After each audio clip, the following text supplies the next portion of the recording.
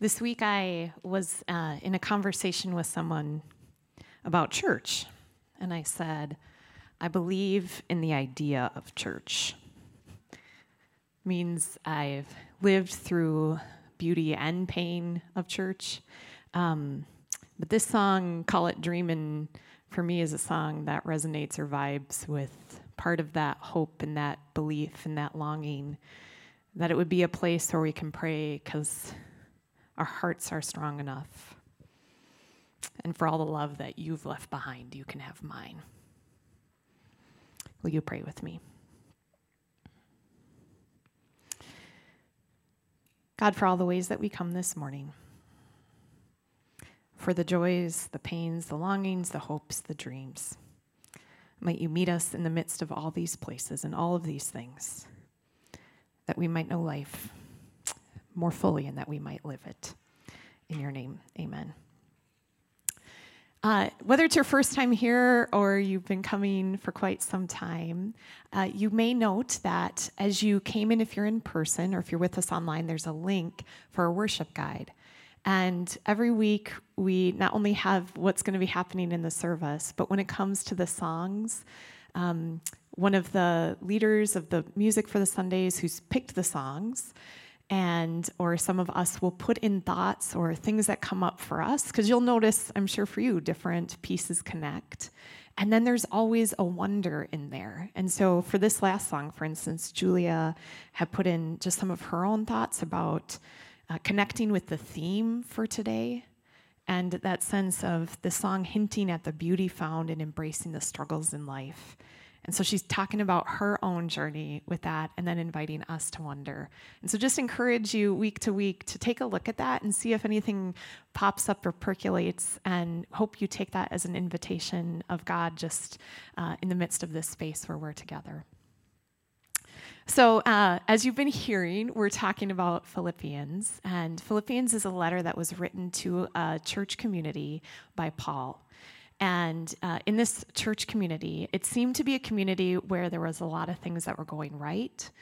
From Paul's perspective, that he was really happy about this community, he trusted them a lot, and he's really writing them a letter to encourage them. The moment that we've come to in this part of the letter, he's naming that there's clearly a conflict that's going on. He names and addresses that, and then turns to this idea of rejoicing and the invitation and call to that. And so we'll journey through that a little bit together today. I wanted to start off by talking in conversation with this passage about one of my first classes when I was in seminary. So it was a spiritual formation class, which was about our own personal growth and development. And the professor had kind of the classroom expectations, which many of you may recall or know from your own experience of school, where it's like, we're going to be generous in the way that we hear one another, like what's said in this space stays in this space, or things of that nature, like we'll refrain from judging each other and choose curiosity, these sorts of things. So one of the things on this list was we will give and presume welcome. Give and presume welcome. Now, 24-year-old Sara didn't know what to do with this line and didn't like it very much. And part of that was because I was profoundly unsure if I was welcome. I was a female Master of Divinity student at a seminary where women couldn't be pastors. And I was like, well, I know I'm not welcome by some folks in this space, so what am I supposed to do with this? Why is this my deal? Like, that's not my deal. What am I supposed to do with this? But you know, some of those things, and maybe this doesn't happen to you, but it's something that got in your craw, and then you actually keep thinking about it, you know, like 15 years later or something, right? This was one of those things for me. And it was a sense of, I was like, okay, I clearly must be missing something, because I don't think my professor is just telling me to shut up and get over it, right? She's like she's a therapist, and she's one of those very like thoughtful people. And so I didn't think good therapeutic practice was just shut up and be okay in my class. So I kept sitting with it. What does it mean to give and presume welcome even when I know that I'm not? What does that mean? I was thinking about that in terms of this passage, and I wanted to make a few connection points. Some of you may have engaged with in your life the idea of attachment theory. Some of you may have worked with this in your own therapy. You may have studied it in school. Attachment theory is a psychological concept that was developed through the work, particularly of Ainsley and Bowlby.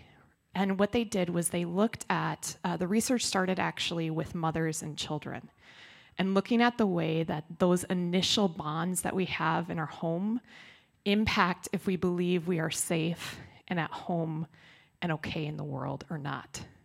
And so they studied this, and this has been a major field in psychology up until today.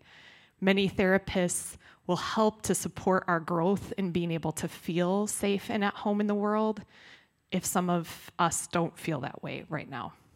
So this looks at the way our earliest years, birth to 2 years, and how our caregiver responds to us shapes how we show up in the world. Do we believe we'll get what we need? Do we believe we'll be responded to or not? And this imprint is really deep. We can heal it, we can work on it, but it tends to impact us.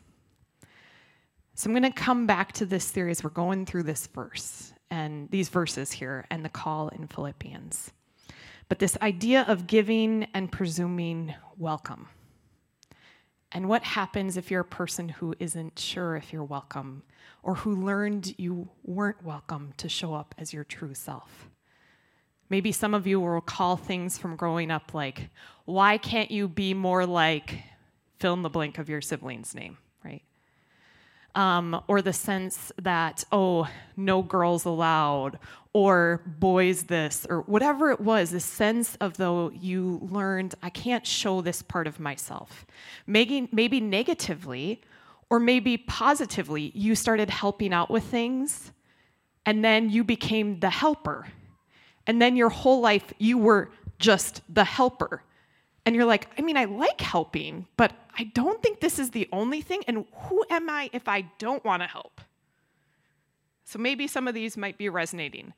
If it's not resonating, I just invite you to get curious, thinking about your own story. Do you feel like you can show up as yourself in the world? Are you being authentic? Kind of who are you inside? Is that resonant with how you're showing up in the world? Okay. So this sense of giving and presuming welcome, are feeling at home and safe in the world or not. I'm going to connect this with one more piece that connects with the first part of this passage. I remember when I was 21 years old, and I was at a Jennifer Knapp concert. Anybody? Any Jennifer? Oh, all like 4 of you. 5? I see those hands. Okay, we're getting up to 10. This is like a good auction. Can I hear 15?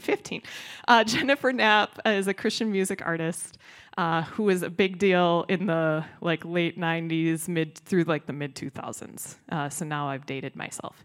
And for those of you who are like, oh, that's kind of dated, I could go back to Honey Tree for any of you from the 70s. But Jennifer Knapp, it was a Christian music artist. And I saw her in concert with Bebo Norman, a few of you, who I had a crush on. And I was really mad at Jennifer Knapp, I noticed during this concert. And I recognized that I felt something that felt suspiciously like hatred, or jealousy at least, if we're going to clean it up a little bit. And I was really curious about what was that about. And I realized it was because Jennifer Knapp was doing something that I thought I couldn't. She was on stage in front of a group of people talking about her faith and life. And I resented that she got to do that. And I felt like I had to be someone different. Anybody ever had an experience like that where someone's doing something you wish you could be doing? Okay, thank you. Thank you for the solidarity. I say that to say, as we come to this first part of the passage, and you look at these verses, 1 through 3 especially. Now, we don't know what was going on in the midst of the conflict. We don't know exactly why these women were at odds. I'm not sure what was happening. But I'm just aware that I know in my own story and experience that oftentimes when I'm in a kind of protracted conflict, oftentimes what's at the core of it has something to do with my ability to give and presume welcome and how that is reciprocated or not. And how are we relating to one another out of a sense of, do I believe I'm safe, I have enough, I'm held, I'm loved, I'm seen, and I matter just as you do? Now, I say this particularly I don't know what's going on in this. But I wonder when those sorts of broken spaces happen, what's going on inside of each of us that makes us not see each other or be in this sort of place where there's this conflict. So I just wonder about that in verses 1-3. We have this conflict that's happening, and there's an invitation to the community to help them to be able to be in this space together. And I wonder sometimes when that happens, what's all going on that's impacting that? Is it just the interpersonal dynamic? And if it's interpersonal, why? What's going on in me? What's going on in you that's preventing us from being able to see each other, even whether it's in the midst of difference or whether it's just in the midst of relationship and not understanding one another? Because I find that when I'm grounded in who I am and knowing I'm loved and safe and good and I'm breathing well, it's a lot easier for me to extend that welcome and to navigate even really challenging dynamics or conversations. But then sometimes even the structures themselves don't allow for people to get along. So it made me think about, for instance, some of you may be aware that in the history of women's rights that there was a perceived fight and actual fight sometimes between the stay-at-home mom and the working mom, right? Like, there actually probably wasn't that much of a conflict between a lot of the folks, but it was a sense of some who were fighting for public space and saying, hey, let me work, and they're fighting against it. Meanwhile, someone's major identity is I'm staying at home, and suddenly they're fighting against each other when that's not the fight, right? Like, the fight is actually how can we all be more free to be who we are? So I don't know what's going on exactly in this community, but there's a sense that there's a word spoken to the community, and I wonder if there's something happening structurally in the community that's impacting their disagreement, and why Paul is encouraging them to be able to support these women. So we continue on in the passage. It goes through verses 4-7, and this is where we come to the rejoice piece. And this is, again, where I want to come back to this idea of attachment theory. It says, rejoice in the Savior always. I say it again, rejoice. Let everyone see your forbearing spirit. The Savior is near. Some of you I'm going all psychological concepts on you today, so forgive me. Some of you may have heard of the idea of spiritual bypassing. Spiritual bypassing is the idea that faith can become something where we encounter something difficult within our own psyche, within the world, and our faith, we kind of push the faith button, and then we don't have to deal with it. It goes away, right?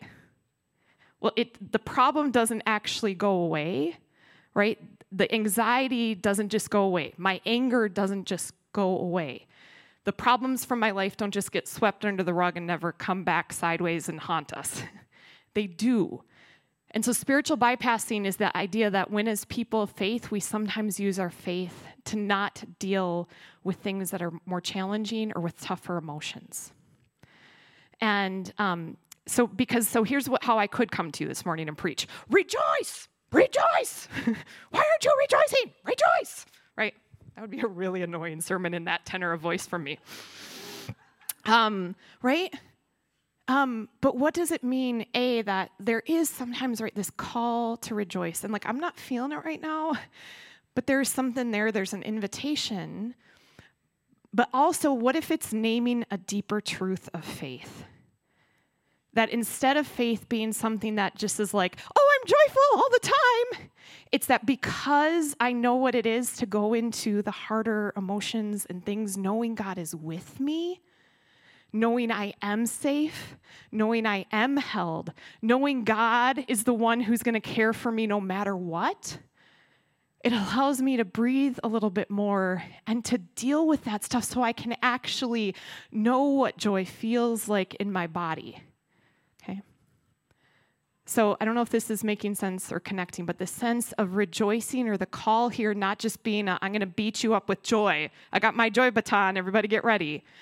But that faith is fundamentally that which heals us and holds us and helps us to know we're safe, so that no matter what happens, we actually know what it means to say, I've encountered the monsters and I wasn't alone. I can rejoice. Because I know that kind of life where God has been with me in the midst of this. This is where, for me, in so many ways, in the last number of years, I've started to think about Jesus and the good news of Jesus being the call to us to come home. That fundamentally, throughout our lives, some of us, you have amazing families you came from. Some of us, our families were more complicated. But that this call to follow Jesus is the call for us to fundamentally come fully home. So right in the story of the Christian Bible, we start off in Genesis. The people are walking in the garden with God and one another, and they're not afraid, right? They're naked and not afraid. And they're not ashamed. And then suddenly there's brokenness, and they're like, gotta get some clothes on, don't want to be vulnerable, this is really bad, I'm better than God, we got it all, it's all bad. And Jesus comes in and says, hey, you were meant to walk in the garden. We were meant to walk together. Like, come on home. Know you're safe. Know you're healed. Quit fighting the fights of ego and with one another, and live at peace. Know this joy. Come on home. Know the way of God. And so in so many ways, this sense of connection of, if the healing work psychology tells us about is attachment healing, Jesus, as the fundamental healer, is helping us all to get home, to know that we can give and presume welcome because we've been fully welcomed as who we are. So this is the sense then that, as Paul's writing about here in verses 4-7, that this is the rejoicing. It's the forbearing spirit. The Spirit's near. You're going to be okay. Keep going. Keep going. And then he invites them to keep, and us to keep living into it. In verses 8 and 9, he says, finally, your thoughts should be directed toward all that is true, that deserves respect, that's honest, pure, decent, admirable, virtuous, worthy of praise. Live according to what you have learned and accepted, what you've heard me say and seen me do, and then the peace of God will be with you. So, right, he keeps inviting them deeper into that work, to keep going, to let ourselves continue to be healed and transformed and changed. And this is where the call of faith isn't like an external regime. Rejoice in the Lord always. It's rejoice in the Lord, and the invitation and the living of that good news that keeps transforming us internally, right? And so that as we're changed, as we keep knowing ourselves more fully as seen and loved and cared for by a God who doesn't fail, who will always show up, who is always for us, it heals us more deeply, so that hopefully we can then extend that welcome more deeply to one another, and we can bear witness to joy. To say, rejoice in the Lord always. Let me tell you what it's felt like and what it means to know how, in the midst of the hardest moments of my life, I can tell you about how God has been present and the work of healing God is doing in my life. And then we tell those stories to one another, and we seek to create then more space and more welcome for everyone to be able to live from that kind of an overflow. Thank you. I'll take that. Amen. Thanks. So I just hope that, and I hope indeed that whatever your story and whatever you're holding, I hope that like the invitation and call of faith can be one that helps you to know more fully that you're at home, and that you're invited and called to live there and to be there as who you are. And that is part of the gift and the wonder of God's work and Spirit in the world, where then we don't have to fight with one another because there aren't scarce resources. There's enough love for all of us to take up our space and to be people who live at home and extend that home to one another.